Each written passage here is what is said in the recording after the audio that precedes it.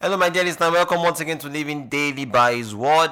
In our previous study, we studied Ephesians chapter 6, and there we saw Paul counseling the whole family. There we saw that he called children to obey their parents in the Lord, and that they should honor their father and mother without any form of condition whatsoever. And there we saw that he was also counseling parents not to provoke their children, but to nurture them in the admonition of the Lord, that when they grow, they will not depart from the ways of God.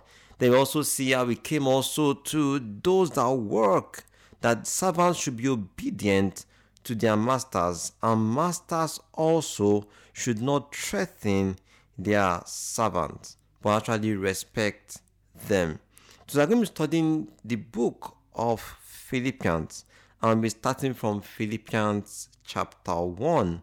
Before we go into the Word of God today, let's seek His face in prayers. Lord, thank you greatly for your love and mercy towards us.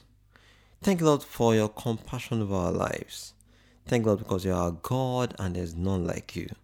As we dwell on the book of Philippians, we pray that may you teach us wondrous lessons from this book. Help us, Lord, to understand your words and help us to live by each and every word. Thank you, Lord, for answer prayers. For in your name I prayed. Amen. Philippians chapter 1 will be studying from verse 3, and it says thus: I thank my God upon every remembrance of you, always in every prayer of mine for you all, making request with joy, for your fellowship in the gospel from the first day until now, being confident of this very thing, that he which had begun a good work in you will perform it until the day of Jesus Christ. Friend, we all are work in progress. And as Paul sees the progression in their lives, he was glad that Christ is working greatly in them. And you see that Paul was not actually giving the glory to himself, but he said Christ that began a good work in them is sure that he will continue to perform it till Christ comes. And this was the confidence that he had. Not in his preaching, not in his teaching, not in his letter writing, but his confidence was in Christ that actually can work a good work in them. And that's why when we go to teach people and instruct people, we should not actually pride ourselves in how good we are in the scripture, but we should be confident in Christ that can actually do a good work in them. When we also go to people that seem so hardened in their heart, let's not be so scared of speaking to them or thinking that will they ever repent. But let's be confident in our God that can actually do a wondrous work in their lives. Verse 9 says, And these I pray that your love may abound yet more and more in knowledge and in all judgment, that ye may approve things that are excellent, that ye may be sincere and without offense till the day of Christ. This is always Paul's prayer, that they may abound in love. In Ephesians, it says that they might be rooted and grounded in love. In 1 Corinthians, it talks about the fact that love is above all things, and the more excellent way that he prays for them to have.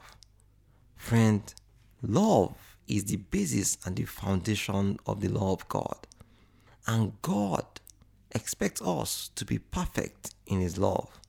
And Paul believed in this solely, and he always prayed for them to abound more in love, be rooted and grounded in love, and to be perfect in love. Verse 11 says, being filled with the fruits of righteousness, which are by Jesus Christ, unto the glory and praise of God. Friend, we have no righteousness of our own. So in the righteousness of Christ, we can actually have. As I say, we should put on Christ. By our own works, by our own strength, we will surely fail. But by putting on the righteousness of Christ, by holding on to his righteousness, we can truly have the fruits of righteousness. Verse 14 says, and many of the brethren in the Lord, waxing confident by my bonds, are much more bold to speak the word without fear. Verse 15, some indeed preach Christ even of envy and strife, and some also of goodwill.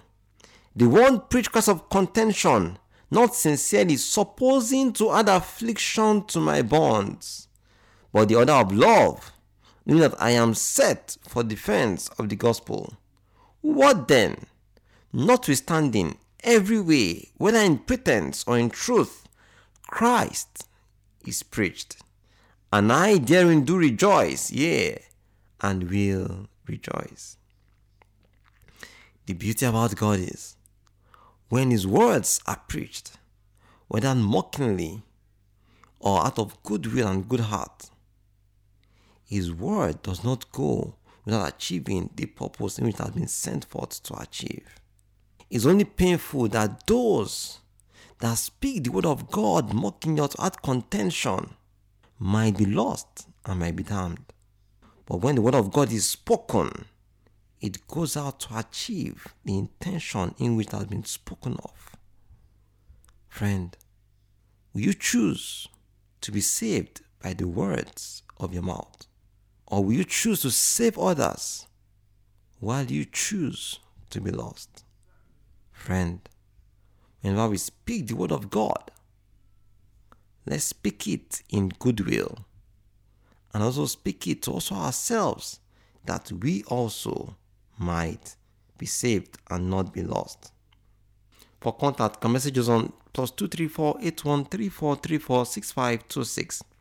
+234 8134 346526. You can also follow us on our podcast handle at anchor.fm/living daily by His word. Anchor.fm/living daily by His word. Let's bow, seek the Lord in prayers. Lord, thank you greatly for your word today. We pray, dear God, help us to be rooted and grounded in love. Help us that each day may abound more in love. The good work that you have said in us, O Lord, we pray thee that may perfect it till the day of second coming of your Son Jesus Christ. That we might be saved and we might reign eternally with Him when He comes to take His people home. Thank you, Lord, for answered prayers. For your name we've prayed. Amen.